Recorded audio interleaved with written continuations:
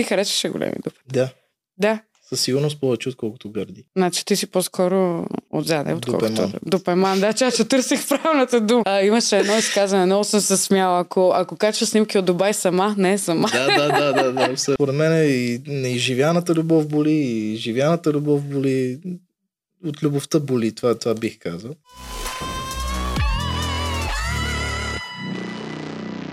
Здравейте, скъпи приятели! Аз съм Ивка Бея, вие сте с поредния епизод на Ивка Бея подкаст. Преди да започна, искам да направя един анонс и то е, че и ако вие искате да правите подкаст, ако сте такива креативни, млади и нахъсани хора, може и не чак толкова млади, Studio Voice BG е вашето място. Тук има готино осветление, готини хора, екип наистина пълен с идеи, така че Studio Voice BG е вашето място.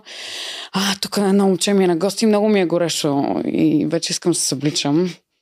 Да, не само ти ни дол, мисля, че вече и така по-големите хора те харесват. Адам ми е на гости, благодаря ти, че приема моята покана. И аз ти благодаря за поканата. Алфа момче, как си? И ти благодаря и за представянето.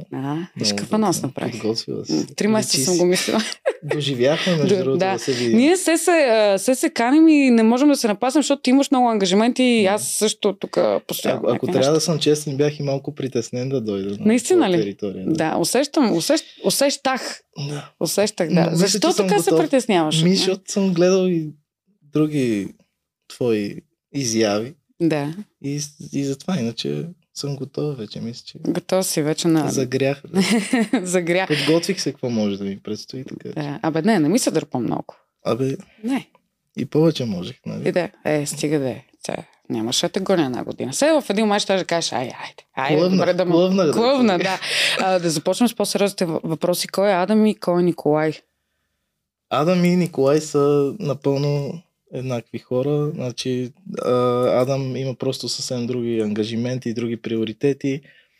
В момента, в който напусна прага на къщата, почвам да гоня ангажиментите и задачите на Адам. Работя за Адам, ходя на работа, подобрявам си сценичния образ, но когато съм с приятели, когато съм с семейството си, винаги съм си Ники. Успявам да го разграничавам, но пък Ники и Адам стоят плътно един за друг, подкрепят се. Така че... Тоест няма някаква голяма разлика между Адам и Николай, защото повечето популярни хора казват, че има сценичен образ, имат и личен образ, където с приятели, с по-близки хора. Естествено, но аз може би не мога така да ги разгранича. Не слагам някакви маски, със сигурност. Да. Но от към държание, от към маниери, от към възпитание са си абсолютно еднакви. А колко време ти отне да изградиш Адам? Доста време. Аз все още го изграждам, ако трябва да съм честен. То може би и докато се занимаваш с музика, ще го изграждаш, защото то не може да си завършен. Много е рано да кажа, че съм си изградил така сценичния образ. Всеки ден работя за него, наистина. И това ми носи удоволствие.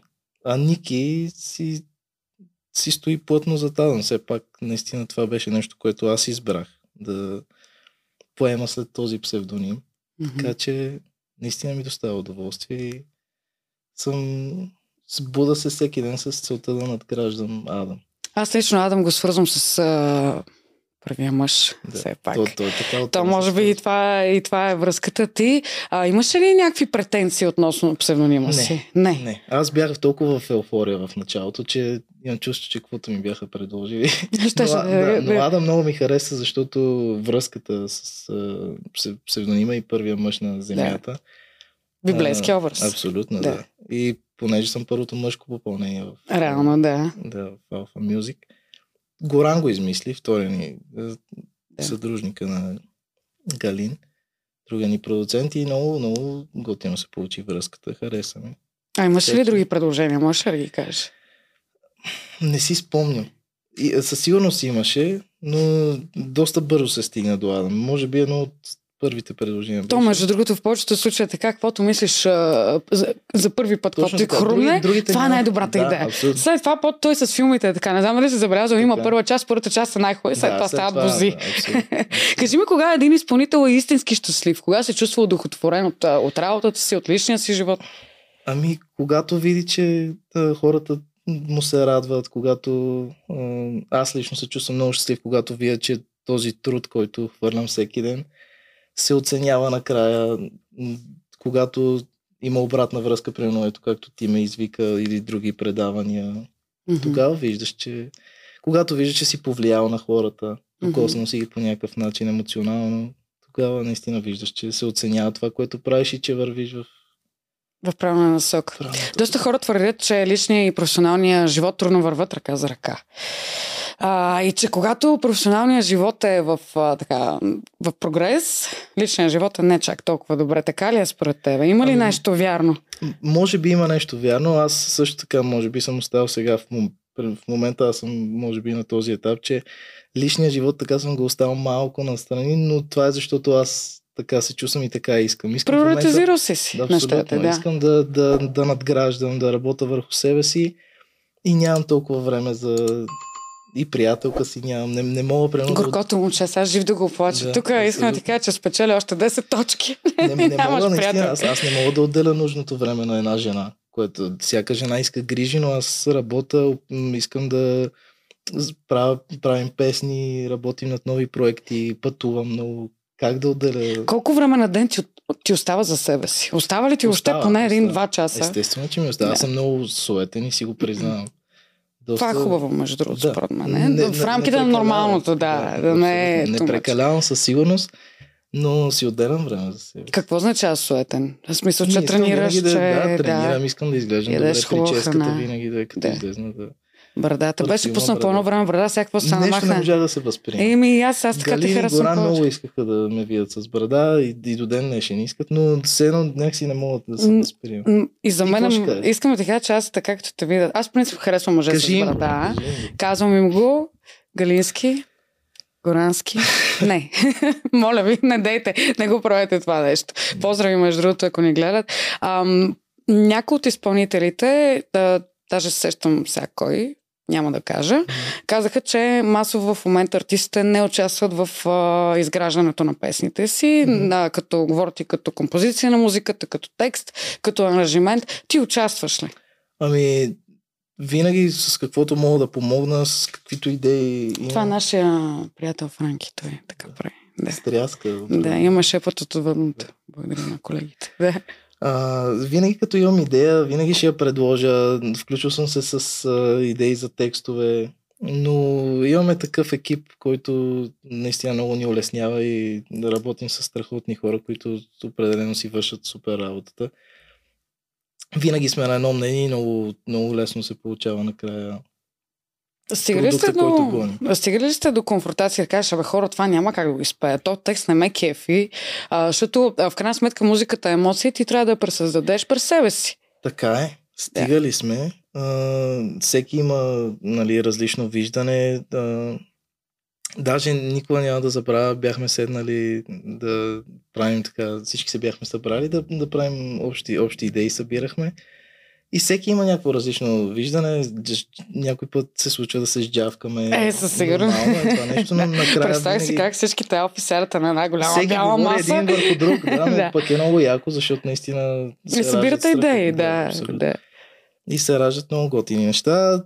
И това е, че при нас всеки се опитва да допринесе. Много пъти се случва, примерно, моя песен, отдолу отваряш и гледаш текст Десита, музика Галин. Да, съвкупна. Абсолютно. Да, отборна игра е вашата по-скоро. И това е готиното и много улеснява. Хубавото е при вас, поне аз така го виждам като страничен наблюдател, че между вас няма конкуренция в алфа, защото поп-фолка е един голям аквариум с акули. Така. И то е нормално. Сега в крайна сметка има конкуренция, но има ли моменти, когато си кажеш, примерно на 10-та песен ти харесва и викаш, искам аз да изпея? Наистина не. Смисъл, колкото и клиширано да звучи, аз съм го казал и в други интервюта, ние наистина сме като семейство. Просто всеки се радва на другия. Ние правим съвместни участия, повечето ни проекти са съвместни, така че никой не гледа никой не завижда, никой не се дразни от другия. Има го и че вие сте малко по-млада от млади като възраст и някакси сте кефиме наистина, че сте като семейство. Да. Кога за първи път разбраш, че си популярен? Помниш ли? Така, първото нещо, което ми дойде е, когато си чух естествено песента по клубовете, първата песен. Това за един изпълнител е страшно, че. Това наистина е. Особено тогава беше много, много игра си с часовника нещо през цялото време. Да. Не се притесняй, спокойно. Няма драма.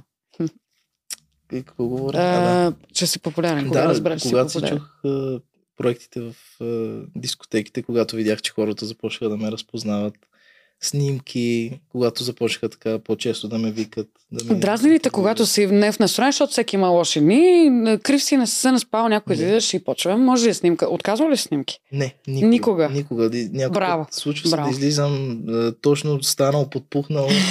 Трубички да се снимам, нищо не прети. Наистина това за мен е огромно удоволствие. Просто някой да дойде и да поиска снимка винаги. Как в каквото и състояние да съм. Балади или бързи песни? Предпочиташ да изпълняваш? Балади, ти си много романтична душа. Балади, но реално ми се иска да правя повече диско парчета, за да си ги слушам в дискотеката, вайба на диско парчета. Баладите като че ли почнаха да се завръщат, между другото в поп-фолка имаше едно затишие по едно време. Нямаше никакви боли, само някакви песни кючеци, което пък в крайна сметка ти като набиеш пари в един проект, ти трябва да си ги избиеш, нали? Но сякаш хората станаха вече и по-романтични. Вие ги върнахте на там. По-лесно ли е да си мъж в поп-фолка според тебе, отколкото жена, защото жени доста мъжете сякаш са по-дефицит. Според мен е по-трудно да си мъж като цяло, не само в България, ами и на световната сцена. Просто жената има много по-лесно събира тази аудитория, може би и заради сексапила, но мисля, че различно е. Не мога да кажа, че при жените е по-лесно, но по мое наблюдение е така. При мъжете? При мъжете, според мен, го има това, че реално мъжката аудитория почва да ти се дразнят. Да ти завижда. Така за тоя, той химик, той не знам си какво. Това натоварва ли те? Защото аз знам, че имаше много мъже фенове, но съм виждала коментари от момчета, които направо се сипват човек. Така. Ами не, виж, просто и по участие, така, това исках също да ти кажа и да ти разкажа. Много често се е случвало. Отивам на участие и примерно виждам някаква компания от мъже точно пред мене. И като видиш, защото хората, които най-често гледаш на участие, са те, които са пред тебе, нали? Най-често с тях комуникираш.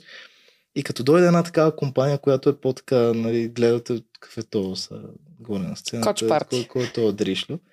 Но трябва да знаеш как да комуникираш с тия хора и как да подходиш. Много често се е случило, примерно, да се сдухам и да си каже, сега тия ще ми провалят участието, не ме харесват момчетата, защото така и какво съм им направил, но почва партито, почваш да ги поздравяваш. Момчета на здраве за най-готината компания. Те така гледаш лека. На здраве и на тебе. Така че трябва да знаеш просто как да се държиш и как да се отнасяш. Дори с хейта. Аз нямам нищо против хейта. Това всеки има право на мнение. Със сигурност има много хора, които не ме харесват. И това е в рамките на нормалното. Сега не мога да се харесаш на всички. То ще е странно, ако се харесаш. Би било проблем според мен. Има ли случаи, където тиш на участие има някакви подмятания, които точно, както ти каза, те сдухват, провалят ти вечерта, защото ти, излизайки на сцена, ти си трябва да си в еуфория. Абсолютно, да. Абсолютно. Имало е. Как действаш в тия моменти? Ами, събираш се и просто водиш си участието. Хората са дошли все пак, нали, повечето хора са дошли да те гледат. За тебе, да. Ти си длъжен да им направиш купона, да си супер, да си комуникираш с тях, да си хепи, те искат да те гледат. Те в крайна сметка си платили вход да не те гледат в кофти настроение. Ами да. И пак ти казвам, трябва просто да знаеш как да контролираш публиката, да знаеш как да се отнасяш с всеки един сапък, ако видят, че наистина не ме харесват и продължават да го показват, естествено ще ги оставя, няма да ги закачаш. Няма да ги закачам. Но се е случвало. На всеки изпълнител му се е случвало. Аз съм си говорил и с други мои колеги. Обсъждали сме, но мисля, че при мъжете е по-често срещано. И аз имам такива наблюдения, че наистина при мъжете. Защото просто при жените. Те имат друга аудитория. Мъжете им се кефат, но на жените и жените също им се кефат. Общо взето има повече чекибойци. Нека да си окажем. То си е така. В крайна сметка има толкова хубави момичета в поп-фолка. Ти каза, че си суетен. Колко време отделяш за себе си? Колко често тренираш? Дали влизаш в специален режим преди клипове, преди снимки? Влизам много често. Това може би ми е голяма част от ежедневието прекарвам в залата. Прекарвам, наистина, гледам да отделям, особено напоследък, доста време за себе си. Но не прекалявам с суетата. Тренирам преди клип, винаги влизам в така по-строг режим. Може да се изпилиш. Да мога да се изчистя и на камера да стоя по-добре, да не съм подпухнал. Сега не съм се изчистил много. Изглеждаш прекрасно. Аз точно това ти кажа, че си заякнал и че не, че не беше здрав, но сега още повече. Има ли си някакъв момент, където си бил по-слаб? Да. Слабо момче? Имах преди 5-6 години, бях много слаб. Ти си бил и доста малък. Аз тогава. бях обаче и много дебел. Това не го знаех. Тук ме изненада. Сериозно? Не мога да се представя. На 9 години бях. Ма какво значи много дебел? Към 70 кг бях. Оха. А има ли си тогава някакви комплекси? Сградил ли ти се в тебе от тогава? Да не станеш пак дебел, да не... Може би да. Не съм се замислял, между другото. Това е много хубаво. Това може би е мотивацията. Но може би това е мотивацията. Да не се отпускам и да не се докарвам пак до такова положение. Но аз много бързо свалих. Спомням си, за една година може би започнах да тренирам футбол. Да. Много бързо успях да сваля килограми, но наистина бях изпуснал положението по едно време. Но аз бях значи момчета спокойно и да ме бил дебел. Няма... Много при това, наистина. Ще изкарам някакъв път снимки. Да, трябва да ми пратиш, интересно ми стане. Кажи ми колко е важно за един изпълнител и артист да изглежда добре. Много хора казват, да, трябва да пееш, да, трябва да си музикален, обаче в крайна сметка външния вид е ни 70%. Вярно ли е според тебе това? Така е. И колкото и да звучи клише, да, наистина визията някой път продава. Колкото по-добре изглежда един изпълнител, толкова повече грабваш околото, хората те гледат. Аз съм забелязал примерно такива изпълнители, които много се поддържат, как ги гледат съвсем различно. Хората долу от сцената, наистина. Те не ги гледат само как пеят, ми гледат тела, кефът се, поглеждат се публиката. Жените, примерно, се поглеждат как си, я го виж. За мен един изпълнител трябва да е мотивация за хората дори да бъдат по-добри за себе си. Това ще да ти кажа. Да, ти като видиш един мъж или една жена добре изглеждаща, аз по себе си, аз като видя някой изпълнител да изглежда добре, си викам, аз трябва да изглеждам по този начин. Ти трябва да мотивираш хората и да ги амбицираш, да непрекъснато да изглеждат по-добре, да се развиват. Това е отчасти, това е също нашата задача, не само да бълваме проекти. Ти ставаш достояние на всички хора и трябва просто да си пример. За пеенето на плейбек искам да си поговорим. Много хора говорят, че е масово в поп-фолк средите се пее на плейбек. Ти какво мислиш за това? Пееш на плейбек? Аз пея върху плейбек. Отгоре, да. Отгоре и пея върху вокали. Има песни, които ги изпълнявам на живо. Невъзможно е да се пее изцяло на живо, особено когато обикараш толкова клубове, когато толкова често имаш участие. Наистина, в смисъл, не само заради умората на гласа, ами случва се в някой клуб, примерно звучаването да не е окей, достатъчно добро ниво. Да. Затова мисля, че е невъзможно. И според мен е невъзможно, защото той гласа се измара. Го прави, Затова наистина е супер, много е нерелевантно и много не е на място, и когато се пише отдолу пеете на плейбек, случва се да пускам някой път плейбек да върви, но повечето пъти си пея върху плейбека, пея си на живо някои песни, има песни, които си ги пея изцяло на живо, има песни, които си ги пея върху вокали, има да върват си вокали, аз си пея отгоре, но наистина е невъзможно да се пее изцяло на живо. Има си песни, които звучат добре в студио, е много трудно да ги направиш на живо. Да, поне аз от гледната точка на потребител реално на музиката мисля, че е точно така. Всеки изпълнител си разнообразява, пеят се терци, може да го направиш много музикално, но изцяло да се пее на живо, аз наистина не знам някой. Може би има, но и аз съм чел много хейт коментари. Постоянно се пише това. Имам чувство, че това е... Плейбек направо мръсна дума е станала. Абсолютно. Помниш ли си месеца с най-много участие? Лятото. Лятото е било. Значи аз като ви гледах датите тогава, не знам кога си успял да спиш. Как успяваш да спиш? Има ли момент? Просто си обръщаш режим. Аз си го правя така, че намирам време и за тренировки, намирам време да си готвя, да си хапвам. Просто си обръщаш режима така, че налага се просто 8 часа сън си слагам винаги. Навивам си, примерно, ако си легна в 6 сутринта, ще навия алармата за след 8. То си нямаш проблем да спиш през ден, защото много хора, аз примерно не мога да спя през ден. Аз не съм много. Аз примерно след 2 не мога да стана. Не, абсурд. Няма. Докато има колеги, които спят до 5-6. Не, то до късна следва. Купува се едни blackout штори, като се легне. Да, ден и нощ, точно. Те е най-добрите, да. И после не може да се събудиш. Това недоспиване и то начин на живот обаче е свързан и с наркотици, с алкохол. Ти употребяваш ли такива неща? Ако искаш ми вярвай, нито алкохол, нито съм по алкохола, нито наркотици съм. Добре, как излизаш на сцената? Без да пиеш, деца вика една водка. Между другото, шотовете. Преоткрих наскоро, да. За настроение. Кои синичките ли? Синички, сладките. И 2 шота, примерно, се случва преди сцена. Няма как, ти трябва да си на нивото на да, само да кажа, това не е алкохол. Да, просто продукцията е богата и на Адам си пък вода. Не се прави. Завършил си нещо доста различно от професията си. Да. Ти къде в Берлин? В Берлин, да. Бизнес ли беше? Да, с икономика с маркетинг. Айде, кажи ми сега, как от икономиката с маркетинг се стигна до музиката? Как се завъртя живота ти, че реши и там да си го завършиш, защото ти успя да го завършиш. Браво, да го завърша задочно. Няма значение, ти имаш, в крайна сметка, имаш диплома и то от Берлин. Абсолютно. Да. Никога не ми беше фикс идея да завърши икономика с маркетинг. Това нещо го записах просто защото тогава беше такъв период на лутане, не знаех какво точно. Аз от малък ми се занимава с театър, с някакво изкуство.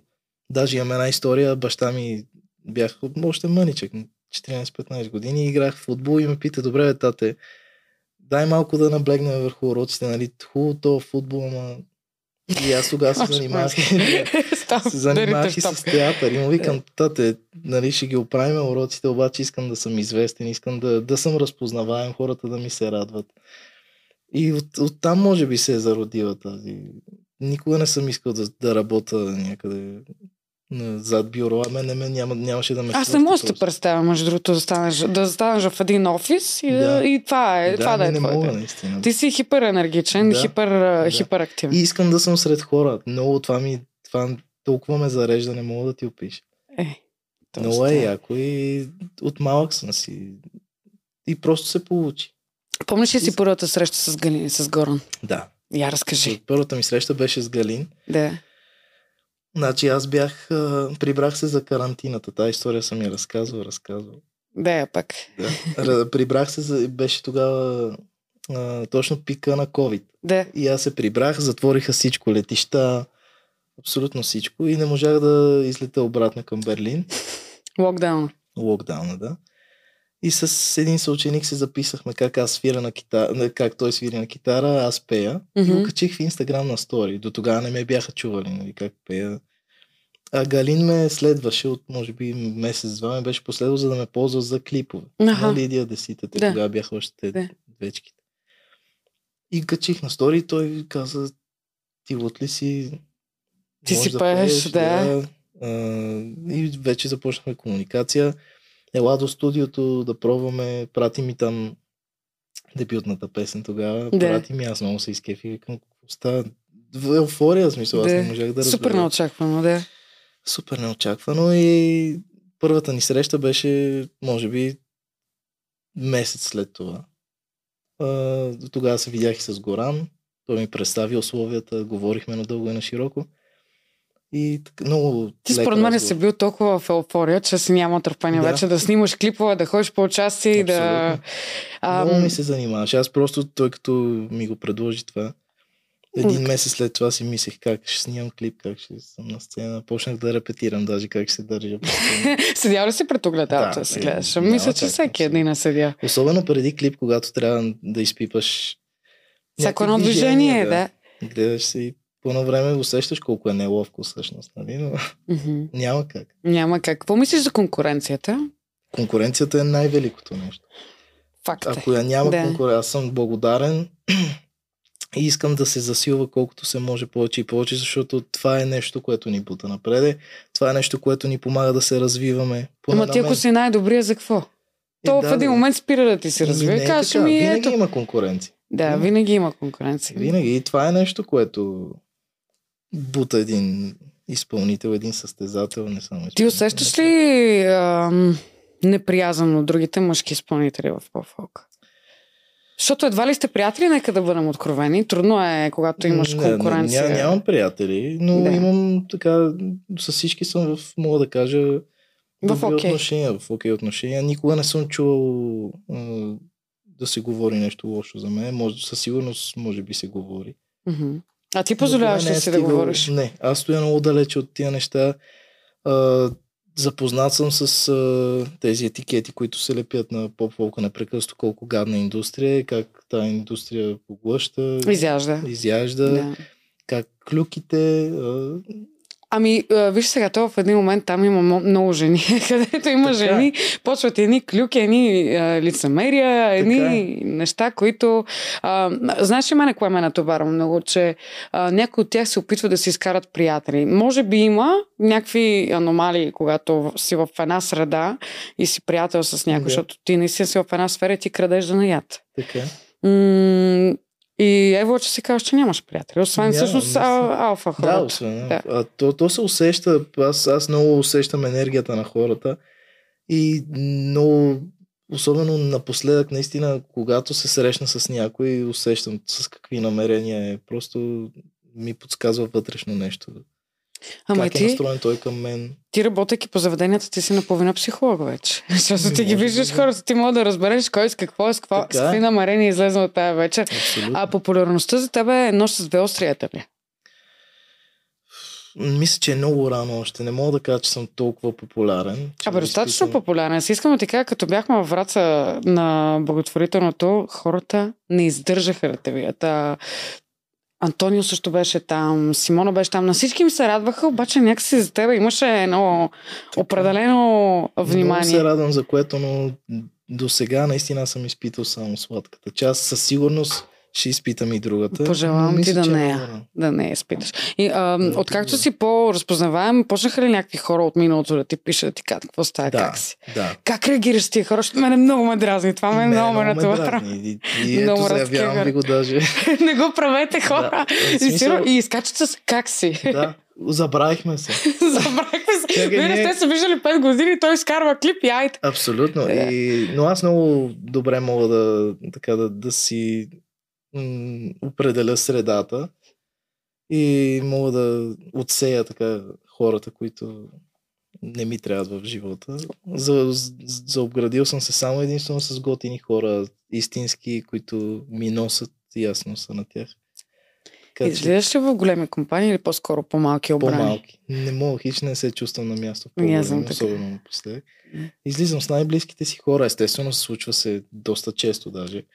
Да се запознаваме с нови хора. Аз съм много отворен, винаги се опитвам да комуникирам възможно най-ново, да опозная човека, но определено ми е по-комфортно с моите си хора да мога да се отпусна максимално.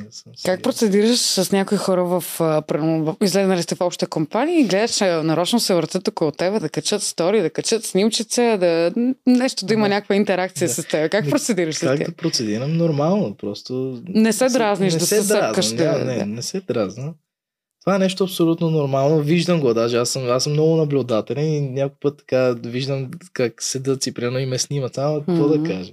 Ти си най-хубавата зодия, между другото, за жените, които не знаят. Най-хубавата зодия. Везните, Не са и толкова. Що? Много са ми казвали, че везните са нещо страшно. Били сме нерешителни. Виж сега. То е така. Има го, на моменти съм се забелязала, че по 30 минути седа и се чуя кой да избера да ям. Не знам ти как си. Аз съм везни, аз съм везничка. Съм на 19. Аз съм на 8. Да, знам. Ние затова така се разбираме. Да. Везните сме май по-кофти за връзка. По-добре сме за приятели, но май сме по-кофти за връзка. Ти какво мислиш? Аз хищ не съм по зодиите. Така ли? Да. Сега тук ще разочароваш 80% от жените, че не си по зодиите. Не, знам, че сме нерешителни, такива най-общите неща ги знам, но защо да сме кофти за връзка? Това, което съм чела по хороскопите, че везните замерявали доста, не били постоянни. Не, аз.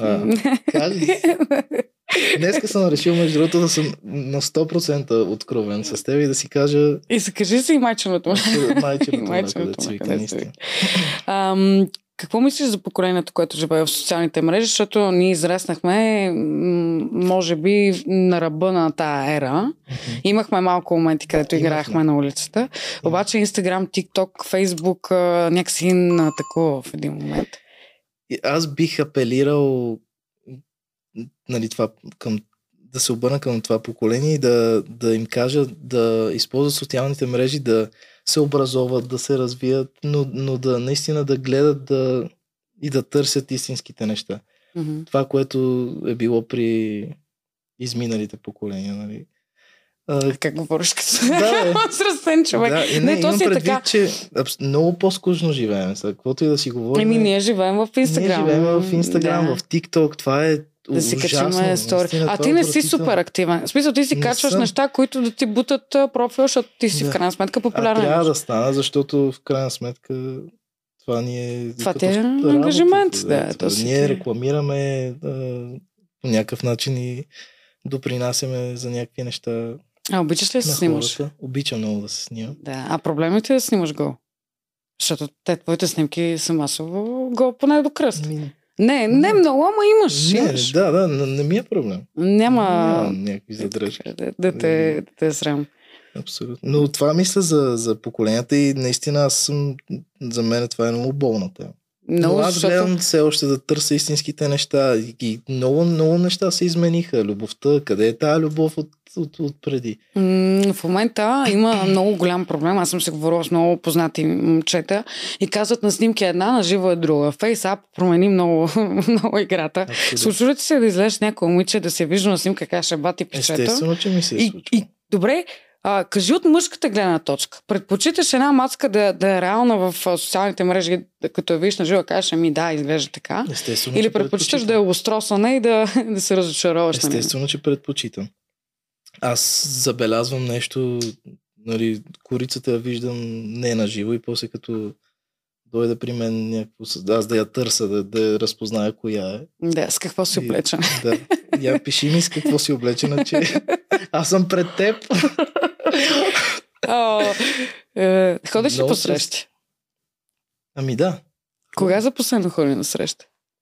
Преди 3 седмици. 3 седмици. Добре, как си представяш една перфектна първа среща? Какво би ти разкажа каква беше последната. Отидохме на вечеря, после на кино и това беше. Супер, познахме се. Нещо за Коледа. Толкова не го изгледахме, беше малко. Беше от най-интересните филми, да. Но аз обичам такива срещи, които първо по-лесно да мога да опознаеш човека на нещо вечерка. Да може да има някаква комуникация. Комуникация, естествено, да не отидете директно в киното и да седите там. И да не може да се кажете две приказки. Къде се запознахте? Снимахме една обща фотосесия. И така се запознахте. Реално не е било запознато чрез социалните мрежи, защото съм сигурна, че ти пише достатъчно. Много рядко се е случвало. Избягваш ли там тия контакти с... Това ти казвам, че... аз търся наистина истинското и ако може всичко да се случи на живо и по-интересно ми. Хич не ми е интересно това писане, тези свалки, аз да я сваля с реагиране на стори. Така започват нещата. Ти знаеш, че масово така започват връзките с тия влюбените сърчица, къде си реактват. Къде може да срещнеш истинската любов, според тебе? Не и в Инстаграм. Със сигурност. Съсипа тук. Аз съм на също мнение. Да, наистина смисъл. Аз на тази тема съм... болен. Да. Насякъде, но не и в социалните мрежи. Много малко са хората, които са успявали. Аз имам даже един такъв приятел, който от 5 години се във връзка и то много сериозно от Инстаграм. Има понякога, може би, има единици случаи някакви. Да, със сигурност. Но със сигурност не е моето. И вярвам, че не трябва и да бъде по този начин. Някой използва ли си Тиндър? Не. Никога? Не, даже не съм си го изпълнил. Аз съм сигурна, че ако си го изтеглиш и си сложиш своя снимка, знаеш какво ще стане? Най-вероятно Тиндър ще превърти играта. Да, ние че знам как работи. Наляво надясно. Много всичко е толкова лесно в днешно време, толкова лесно достъпно, такива изкушения, че няма как. Аз даже от любовта толкова съм се отчаял, казвам ти честно. Искам да ти кажа, че секса напоследък е станал толкова лесно постижим за всеки един. Даже мъже и жени мисля, че наравно имат пробойни. Така. Според теб, момчета или момичетата така олекотиха нещата? И двата пола, със сигурност. И ще ти разкажа една история, не преувеличавам. Разкажи ми. Бях преди 2 седмици на дискотека, но отидох да се забавлявам. Излезнал съм си, не на работа, с приятели, моя компания. И вече към 3-4 часа става и мисля да си хода, обаче преди това отивам до тоалетната, обаче виждам момиче и момче влизат в първата кабинка. Най-вероятно да си говорят. Чукам на втората, обаждат се отвътре, те имаше 3 кабинки. Обаждат се отвътре, нали, пак момиче и момче, нали, заето. И тръгвам да чукам на третата и се чувам яко звуци, както може да си представиш, само изобщо даже и не чукнах на третата. Тая вечер аз няма да мога. Викам, къде да пикая сега? Леле. Ти представя? Никога не съм го разбирала това. Аз между другото също съм правила секс в дискотека. Обаче се затворя в една гнусна туалета. Защото то си е мръсотия сега. Нека да бъдем откровени. Не само и тия хора се виждат за първи път тази вечери. Искаш да ми кажеш, че никога не си правил секс на първо среща? Ще ме излъжеш, според мен. Много рядко. Какво значи много рядко? Може би 2-3 пъти. 2-3 пъти. Добре, какво си мисли един мъж? Какво си мисли един мъж за едно момиче, което потава на първата среща? Защото много често мъжете така, тая гледай каква е, нали? Да. Посами на първата среща. Така ли? Зависи, нали, от обстоятелствата, от как е протекла и среща, но на мен това не ми е интерес. Със сигурност повече ще ме грабне, ако така реко изчака, ако леко се дръпне. Въпреки, че знам, че ти не си на това мнение. Не да не съм на това мнение. Аз между другото също един мъж трябва да бъде хищник, трябва да те ловува, но сега пък в крайна сметка да се дърпаш, да се правиш на интересно, има предвид да кифлееш, едва ли не, аз съм примадона, трябва да ми ходиш по газа. Не, това не ме кефи. По-скоро да има флирта доли. Да. За мен флирта е много изгубен в момента. Да. Флирта не съществува. Но мен пък ме пали повече това да има някаква предистория преди секса, да съм опознал момичето, да съм на път, нали, почти все едно да се влюба. И чак тогава да не се избързва. Поне в сериозните ми връзки така са били. Така се е стигало до секс. Аз съм бил много запален преди секс. Значи ти трябва да си изчакаш да ти озрее момента. Да, може и вече... не се ли изнервяш така? Зависи сега, не мога да... Нали, половин година да се... Има ли някакво време, в което една жена, както ти кажеш, да се създаде една предистория, да има флир, да има игра и вече тогава... Колко? 1 месец, 2 месеца? Не, то може и да са 3-4 срещи, зависи от партньорката. Да. С последната ми така по-сериозна връзка беше може би към месец някакъв. Месец и те въртя. Да. Не, то всъщност... И то ми беше хубаво. Аз не ми е било това и фикс идея и приоритет. Аз бях адски запален и на мен даже ми беше приятно просто е така да си излизаме, да правим някакви неща заедно. Изобщо не съм си мислил кога ще правим секс. Много е важно за мен момичето да те запали просто и да усетиш, че това е твой човек. И тогава и секса е съвсем различен. Аз съм чувал, примерно, ти беше казала в едно интервю и много мислех на това. Кой? Няма да те лъжа. Една вечер си и викам, добре, що така са. Беше казала, не прави ли хубав секс, не ми го хвали. Нещо такова. На това мнение съм. За мен секса е може би в топ 3, наистина. Да. Защото ако секса не върви, вие в един момент ще почнете да си омръзвате. Дори всичко друго по всички параграфи да е супер. Секса е нещо, което страстта, химията, дори не самия по-факт. Ако секса не върви, не бих имал за отношения с него. Ама върви ли една връзка и ако това е твой човек, аз мисля, че секса няма как да не ти хареса и да не... В смисъл ти, ако изгаряш по тази жена и ако толкова те привлича и виждаш, че това е твоята жена, секса няма как да не е хубаво. Значи просто може би това не е бил това. Много относително да ти кажа, Да. честно. Когато си в дълги взаимоотношения, в един момент почва да ти си искат разни неща. Поне при мен е било Какво ще така. рече в други взаимоотношения? В такива по-дълги, по-дълготрайни, със сигурност. по-дълбоки. Разнообразие, да, в смисъл, дори примерно да правиш тройка с човека от тебе, не мисля, че е нещо ненормално. Да. Не знам ти на какво Ти си не е. някаква друга везна. Що ти ли си? Ти ревнив ли си всъщност? Да. Можеш ли да си делиш половинката? Не мога, ето признавам си. Аз съм... Не мога да кажа, че съм крайно ревнив, но когато обичаш нещо, когато нещо си го чувстваш твое, няма как да не го ревниваш. Аз също съм ревнива, между другото. Въпреки, че съм предлагала на моето гадже да правим тройки, такова пускам му леко подводен камък. Да, обаче си викаш, дано не приема. Да. На 50 съм. Кое е най-ревнивото нещо, което си правил? Класиката, според мен, там телефони... Ровил ли си в телефона вече? Не мога да си те представя да изчакаш да заспи да тръгне. Не да изчакам да заспи, ама така за малко само да видя най-горе какво става. Виждал ли си нещо, което те притесни или да те нарани и разочарова? Не. Слава Богу. То е по-добре. Тебе ревнуват ли те? Да. Случва се. То с твоята работа, как да не те ревнуват, извинявай. Случва се и това трябва да има и граница и в ревността, защото някакъв път и ревността много отблъсква мен, примерно в връзките. Това ли те е бутал настрани? Ревността и това ме отблъсква. Имало ли е моменти, когато ти казват, поставят ти така въпроса на масата, мен или кариерата? Не, никога не. Това може би така си поставям картите преди да влезна в някакви взаимоотношения, че аз съм много такъв, когато видя, че нещата отиват по... Към бой? Да. Винаги си поставям от моя страна как ще изглеждат нещата и ако тя не е окей, по-добре нищо да не предприемам. Изневерява ли са ти на теб? Не. А ти изневерява ли си? Не. Никога? Случвало се, но преди това винаги казвам, че Нещата приключват и след това. А какво разбираш под изневяра? Защото някои хора казват, че целувката не изневяра. Изневяра е. Според мен секса изневяра, целувката изневяра. Натискането според мен също изневяра. Естествено, че изневяра. Това е предателство. Не бих простил изневяра със сигурност.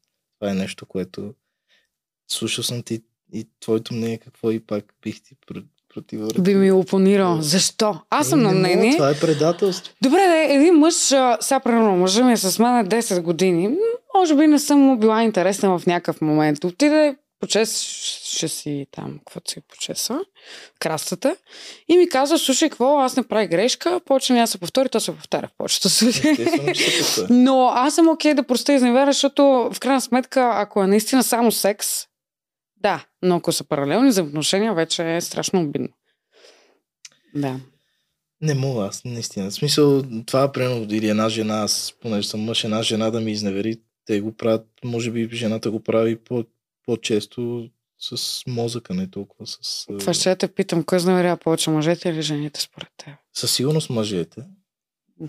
Но жените го правят по друг начин, да. Жените не се поплюват, според да, но при тях е, може би, по-емоционално. Ментално е там. Да, една жена, тя ще се влюби, вече ще има абсолютно паралелни взаимоотношения. И ще го да. Един мъж ще отиде, ще се начеше крас. Случва ли се да се пребираш с някоя дискотека? Не.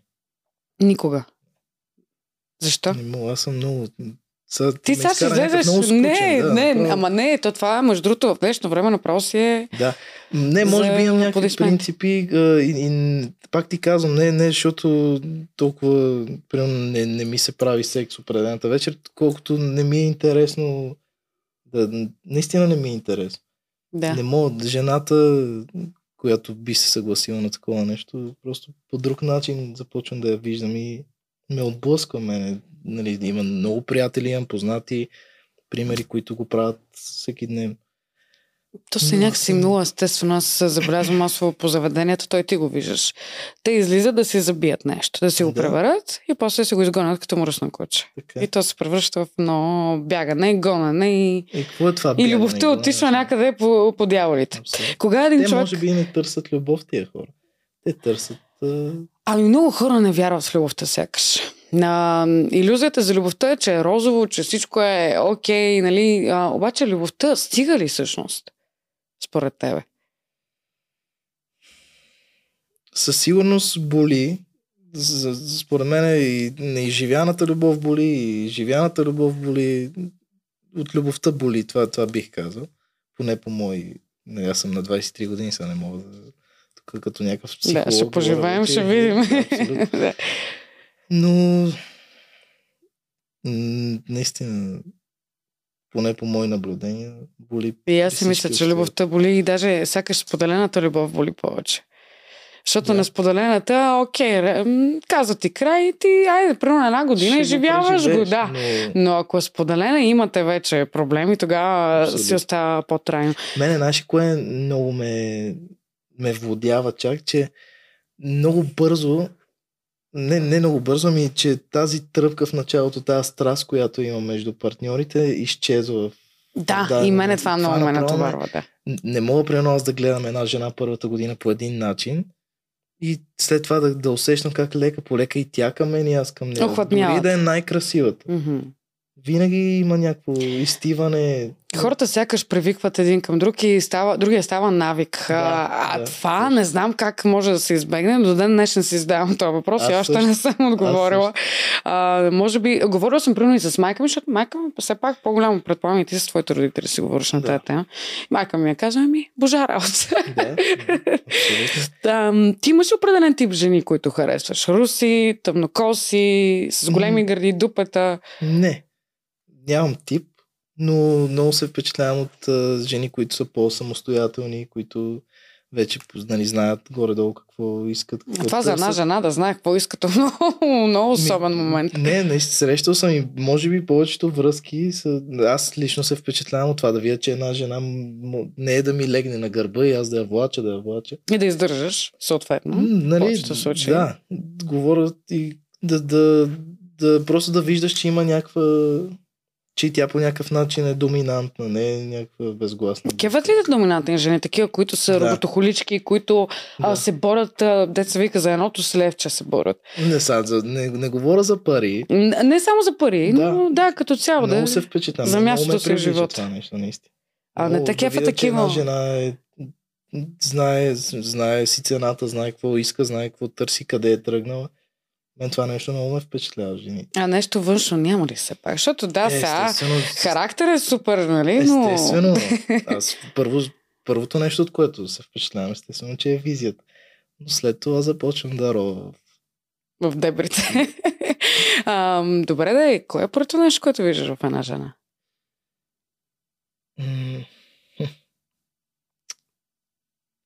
Кое е първото нещо? Усмивката. Това ми е много... Не, може би нещата, които гледа всеки един мъж, сега как изглежда, форми. То си е най-нормалното нещо, според мен. Повечето мъже бях питала в плаза, бях питала кое е първото нещо, което забелязвате в една жена и те ми казаха гърдите и дупето. Не знам защо се издигна на пиедестал. То сякаш от Ники Минаж тръгна това нещо с големите дупета. Ти харесваш големи дупета? Да. Със сигурност повече, отколкото гърди. Значи ти си по-скоро, отзаде, отколкото. Допеман, че търсих правилната дума. Допеман. Кога разбира един човек, че е влюбен според тебе? Кога почват да хвърчат пеперудите в стомаха и притеснението? Когато дойдат вече тези чувства на ревност, виждаш, че започваш да мислиш за тази жена. Много не често, вече когато започна така, преди да си лягам, да мисля за това момиче, дали ми е писал, дали вече усещам, че нещата отиват. Към бой. Но това са емоции, които ни държат живи, които ние имаме нужда от тези емоции. Толкова не се влюбваш. Мене почна да вече ме е страх от тия емоции. Защо? Опари се нещо. Не. Аз съм много лесен. Много трудно се завъртам.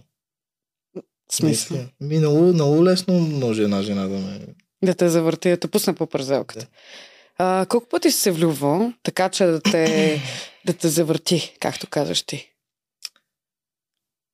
3 пъти. 3 пъти. За 23 години е много добре. Да. А вярваш ли, че първата любов си остава за цял Не. живот? Поне при мен е така. Добре, сега примерно като си видиш първата любов, като се засечете някъде, не знам дали поддържаш взаимоотношения. Поддържаме, да. Аз поддържам отношения. Как го правиш това нещо, бе, човек? Винаги съм се чудила, кой нормален си общува с бившите? Да, аз съм... Кой нормален? Наистина. Добре, ти избиваш ли ги тия хора? Не ги избивам, просто когато за мен една страница е затворена, да, само момчета Коледа. Това означава, че ще му пиша всеки ден какво става. Аз не съм си първи приятел с тях, естествено. Ясно, то като имал любов. И много добри чувства имаме един към друг. И те към мен, и аз към тях. Винаги съм си мислила, че хората, които поддържат връзка с бившите, си продължават да правят секс с тях. Не знам защо. Това е. Така си го асоциирам някак. Да, също. Имал ли си моменти, където приключваш взаимоотношения, но сексуалните ти взаимоотношения продължават? Да, абсолютно. И това е напълно нормално. Ти си свикнал с този човек, на тебе ти е било хубаво и ти със сигурност също си го правил. Не мога аз. Не мога така. Ако нещо ме е разочаровало да приключат тези взаимоотношения или аз съм разочаровала те да приключат, не бих се върнала там. Може би, ако след години се засечем и пътищата ни се пресекат, да, и сме променени. Да, много зависи от раздялата са. Ако са ми изневерили, примерно и сме приключили, естествено, че... Но ако сте се разделили, просто защото виждаш, че връзката ви наистина няма вече някаква правилна посока и се разделяте по общо съгласие. Може да се продължате се... Поне 1-2 месеца след това. Да ви е по-лека разделата. Случва се, поне на мен не се е случва. Какво мислиш за хората, които правят секс по-приятелски, които поддържат само такива взаимоотношения? Аз не мисля, че такива отношения са възможни. Аз също. Да. Не знам хората как го правят. Имам приятелки, които ми казват, аз имам там едно момче, нали, с което си правя секс, излизаме си на вечери, ходим се на кино, той ходи, пръвно кара до някой друг. Да, ти представяш ли си го това? Това за теб е нормално ли? Не е нормално. Имал ли си Всъщност, според мен си имал някакви... Да, опитвал съм, но винаги прерасъл. Ти ли хватваше или тя? Или двамата? И случвало се и едното, и другото. Да се чете. Знаеш, кое е най-лошо в тия взаимоотношения? Преди това, знаеш, че класиката е да се изкоментира, нали сега? Да, то почва да гледате се върху Библията. Да, аз няма да имам чувство към те. Да, ти отли си. Не, секс е нещо супер лично и няма как да не прерасне, ако секс е окей, разбира се, няма как да не прерасне Аз имам приятел, така един от най-близките ми приятели, примерно има момиче, с което само си се гушка. Вика си да си се гушкат, гледат си филми, просто за да не е сам и да има кой да гушка. То е много голямо мече. Да си купи плюшена играчка, това бих му казала, наистина. Да. И може би вече от половин година наистина не са правили секс. От време на време, така 2-3 пъти годишно. Те като жена. Искам така, че те наистина. Ти чакай, че аз смешно защото. Кога усеща меча на любов умира според тебе? Че си избягала 300? Да, когато вече тези чувства, които изброихме преди малко, вече ги няма. Усещаш, че този човек ти става далечен, почваш да усещаш в повечето връзки, примерно една непоносимост. Ти го виждаш, спира и секса, омръзвате си. Дразните се. Няма я вече, дразните се и виждаш вече, че нещата... Ти преминава ли си през някакви такива периоди, където усещаш, напъваш се и кажеш, не, ще опитам да продължаваш да се... Имало е моменти, но винаги така сме се умявали с партньорката ми да върнем някакси... Как се връща огъня? С разговори. Това е за мен най-важното нещо в една връзка. Компромисите, разговорите, разбирателството. Няма ли го това нещо, няма как една връзка да върви. И аз това ще ти кажа и преди малко. Ти, за да се стигне до там, твой партньор да ти изневери, значи нямало разговор, ти нещо не си дал. Да. За мен най-завяра е провокирана от двете страни, не само от човека, който е отишъл да направи помиите. Кой е по-романтичен според теб, мъжете или жените в днешно време? Кой прави повече жестове? По принцип мъжа. И така е редно.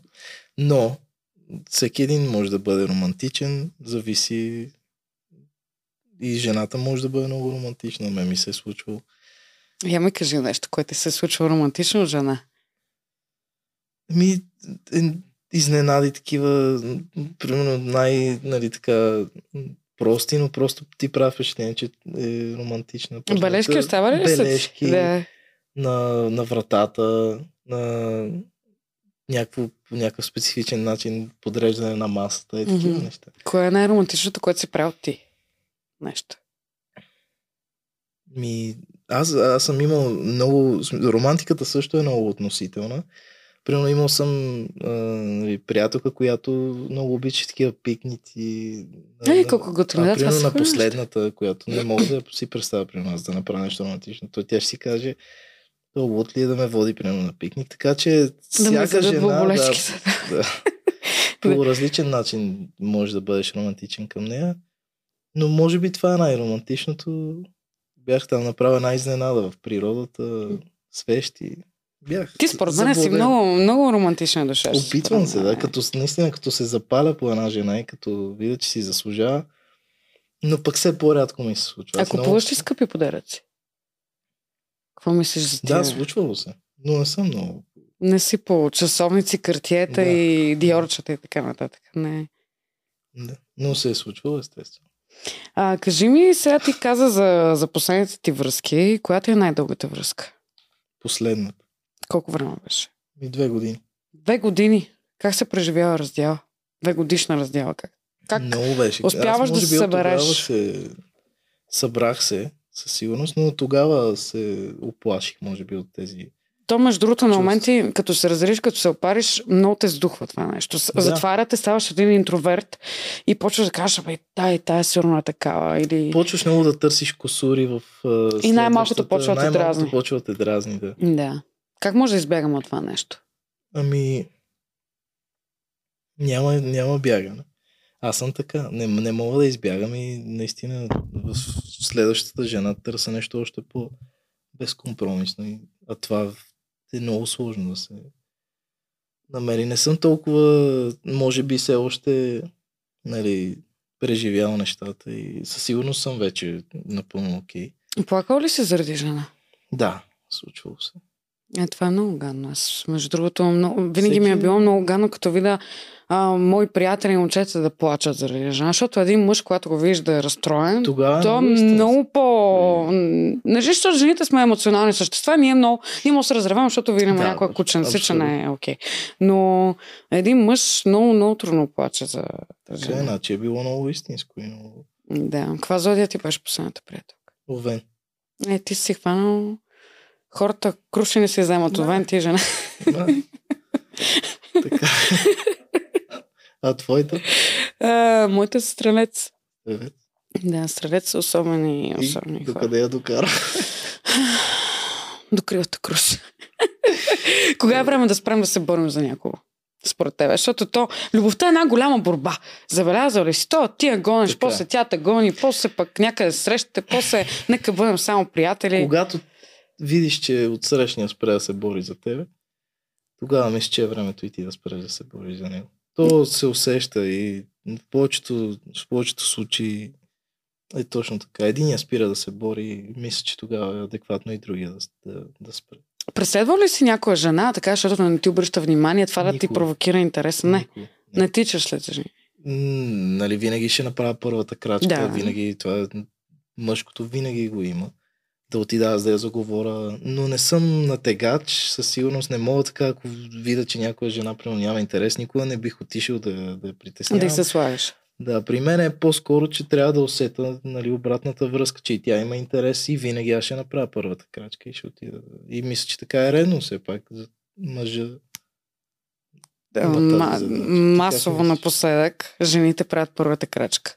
Аз също съм на мнение, че мъжът трябва да направи първата крачка, но ако някой ми харесва, няма да се притеснявам да направя. Като го виждам, че е сдухан и че е малмен и няма да направи. Мене би ме точно това ще те питам. Би ли те изкефил някоя жена ти каже, слушай какво? Да. Не би ли те изплашил да те дръпне назад? Не, би ме изкефил. Случва ли ти се? Зависи по начина, по който... Ясно, да, но случва ли ти се? Всякакви предложения сме чували. Случвало ми се, да. И е много готино. Много различно е. Да. Ама то тичаш и егото, защото... Сигурно, защото все пак жената прави. Но си казвам евала на мацката, че събрала че има топки, да, защото много мъже ги нямат тия топки. Да си поговорим за голи снимки. Сигурна съм, че на тебе ти изпращат много голи снимки. Да, жени, мъже, всичко постоянно. Ти как реагираш на тези снимки? Гледаш ли? И се чудиш какво става? Да, нормално, отварям снимката, но и дори това вече е толкова изтъркано и то сдъвкано изплюто. Сдъвкано. Те вече OnlyFans имат хората правят пари от това. Хората правят пари от това, естествено. Да. Така че това с голите снимки също много... Отблъсква ли те? Да. Добре, ако си във връзка, момичето ти изпрата някакъв ноут. Кефи ли те това нещо? Или... Да. Да. Ти праща ли си? Не. Много добре. Никога. Стига, бе! Казвам, ти пращала ли си? Естествено, на гаджето ми как да не му пратя? Той си е на работа, защо да не го направя? Качи после някъде, като се раздели. Гаджето ми от 6 години, ако ме качи някъде, иначе съм направила грешен избор. Пък и да ме качи всяко чудо за 3 дена, те пък да не са виждали цици. Да, така. Да, сега това е нещо вау. Има една група в Телеграм, не знам дали си запознат, където пращат много снимки на момичета, точно такива. Да. Не си ли вътре? Не. Да. Вътре ли? Не съм, то само за мъже. Така? Да, не мога да вляза, но какво мислиш за тия момчета, които така карат някоя момиче да прати гола снимка, после скриншотът я качат? Не съм фен аз на това нещо. И двете страни са за бой, със сигурност. Жената, която е пратила. Но то вече хората си, както ти казвате, хората почнаха да си изкарват пари от това нещо. Всичко е толкова лесно достъпно. Ти утре можеш да си платиш $10 да гледаш OnlyFans на еди си коя. То стана като в музиката. Известната OnlyFans звезда прави колаборация с друга OnlyFans. Почнаха вече... Те правят колаборации ли? Да. Тук ме изненада. Аз не знаех, че вече правят такива неща. И стана малко като с едно дуета. Те правят фитове. Те правят фитове, да. OnlyFans, ти би ли си направил OnlyFans? Никога. Наистина не съм фен на това. Защо? Никой не съдя, нито съм някакъв... Да, ти са не си добрия самарянин, тук е дошъл с косата да ги порежеш. Всеки си има правото да си изкарва парите по начина, по който си реши да прави каквото си иска, но аз не съм фен. Просто какво мислиш? Ти представяш си, тия жени ще имат и деца някой ден. Какво ще си кажат децата? Мама или приятелите на децата? Да. Може би за момента не го мисля това нещо. И аз също не бих си направил OnlyFans от никакъв... Даже деца вика да нямам пари, да нямам какво да правя. OnlyFans е най-крайното нещо, но пък в крайна сметка тялото си е тяхно. Така е, абсолютно. Какво мислиш за платената любов? За мъжете, които си купуват жените. Не ти говоря само за проститутки, говоря и за мъже, които си купуват да не кажа инфлуенсърка, че ще ми се убият тук хората. Но си купуват си купуват дадена жена и си плащат за нейната компания. И на това нещо никога не мога да го разбера.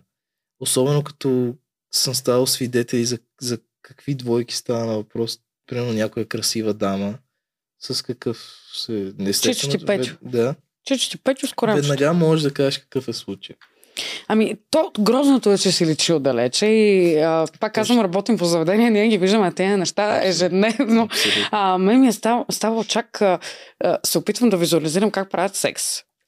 И ми става гнусно. Същото съм си мислил, как си лягат с... той човека може да е много добър. Аз не казвам нищо. Въпросът е, че той е много малко такова момиченце сладко с някакъв 50 годишен, примерно 55, тя на 20 години. Okay. Аз не знам на тия момичета какво им е в главата. Че ще им уредят живота. Да, ама те временно ли ще са с този човек, за да примерно съберат някакъв капитал, спестяват ли? Някои са с бизнес стратегии, според мен.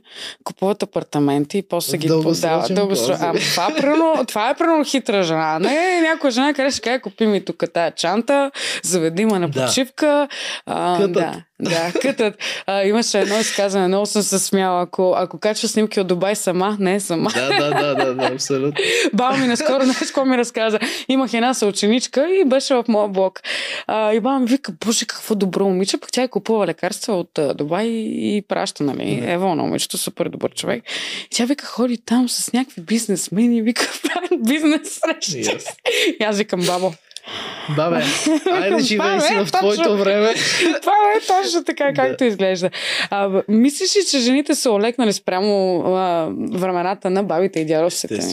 Аз си мисля, че и тогава е имало такива работи. Да, със сигурност, но ако говорим цялостно, Иве, къде? Да. Нали? Да. Аз съм слушал истории от баба ми, от прабаба ми, са ми разказвали, примерно дядо ми как се е борил тогава за любовта, как я е чакал по гарите, пък тя си изпусне влака, той вижда влака, дошъл от нея, няма, чака другия, спи по диваните. Къде е това в днешно време? Загуби се. Тая борба за жената, тая борба за любовта, няма го това нещо. Много песимистично звучим сега. Аз вярвам, че любовта... Ми така, да, любовта съществува в някакви минимални количества. Мислиш ли, че текстовете, които пеете, повлияват на поколението? Да, със сигурност. Ти внимаваш ли какво пееш? Ние това се стараем, да. Да, защото аз не съм... Галин и Горан, това е главното нещо, на което ни учат и инструктират, да просто да пресъздадем наша история, това, което ние сме почувствали, да го предадем на хората, защото тогава е най-истинско. Винаги внимаваме какво пееме, как ще достигне, как ще го разберат хората. Това наистина е много важно. Защото имаше един момент не само в поп-фолка, той и в рапа, и в всички сфери на музиката в България почнаха да пеят много за бързия секс, за бързите връзки, за изневерите, за някакви такива неща. И някакси това в един момент всичко е взаимно свързано. Хората почнаха да ги облучват с тия неща. Netflix сериалите само за изневери, за тройки, за switch партита, swing партита и така нататък. И някакси много генерално ни е сбъркана психиката. Ти в кое време би се върнал, ако можеш? Дали бих живял сега? Да. Или прено преди 50-60 години. Със сигурност преди 50-60 години изглеждам ясно. Чай, че сте представих войвода, току-що с кълпака. Със сигурност тогава. Много по-интересно ми звучи, много такова малко загадъчно. Когато ги е нямало тези социални мрежи, когато не е било толкова лесно достъпно не само любовта и всичко останало. Хубавото на това време е било, че като изпратиш писмо, няма да има син. Да. Да се поговорим за токсичните взаимоотношения. Има определен тип хора, които някак си се кефят да бъдат мачкани. Има жени, които, искам лошото момче, което се занимава с лихви, дилърче. Да. Какво им става на тия жени? Що искат такива? Ти кажи, добре, ти кажи. Аз като видя някой, който се занимава с далаверки, както обичат да казват, за мен този човек няма потенциал.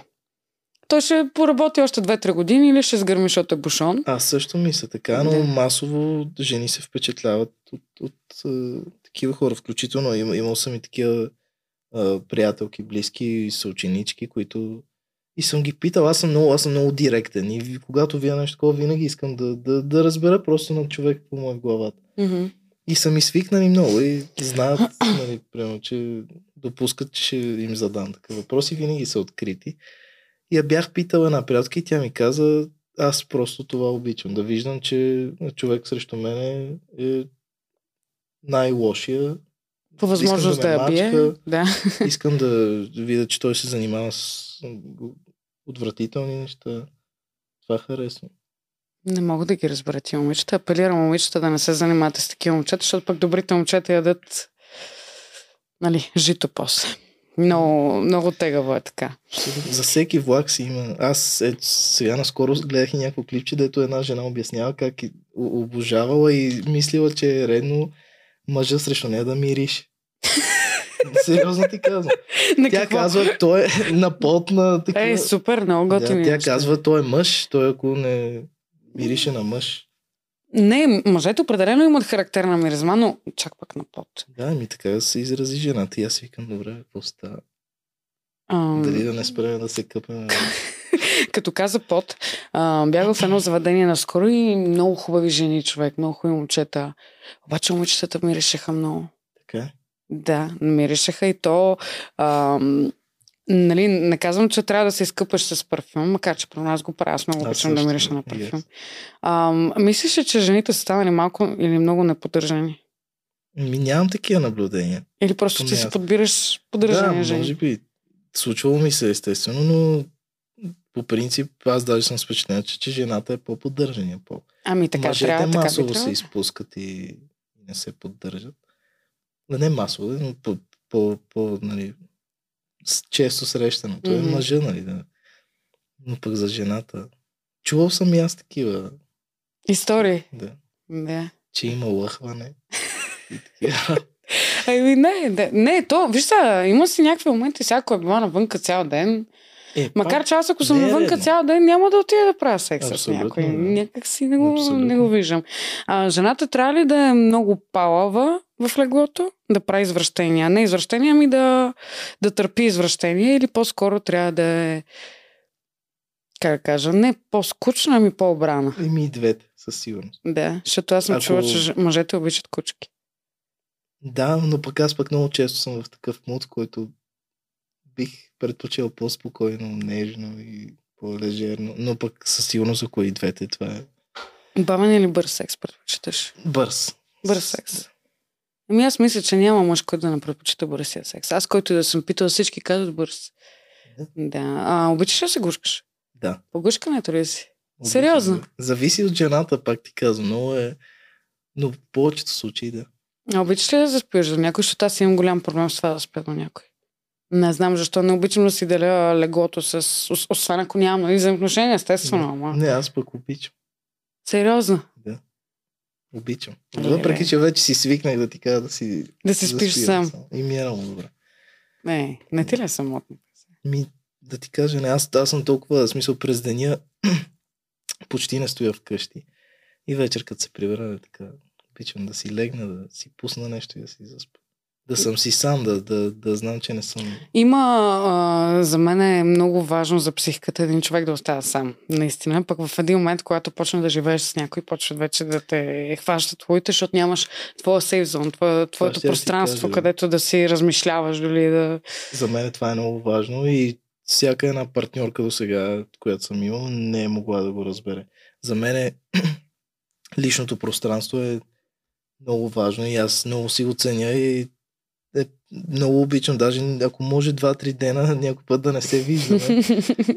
И те почват да си вкарат филми в главата. Нали, че те се са. Не, ти ако си казвам, имам нужда малко да бъда сам.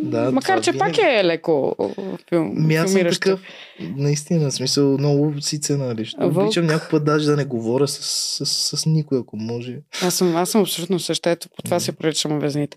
Как нареждаш следните 3 неща в една връзка: секс, пари и разбирателство? Разбирателство, секс и пари. Ти? По същия начин. Имам сега близ въпроси. След близ въпросите може да ми зададеш един въпрос, който съм сигурна, че вече си измислил. Така че, коя песен описва любовният ти живот в момента? Когато те няма. Стана ми тъпо. Много хубава песен, между другото. Страшно. Коя марка автомобил би бил? BMW. Защото? Браво, защото и аз не съм много активен през живота.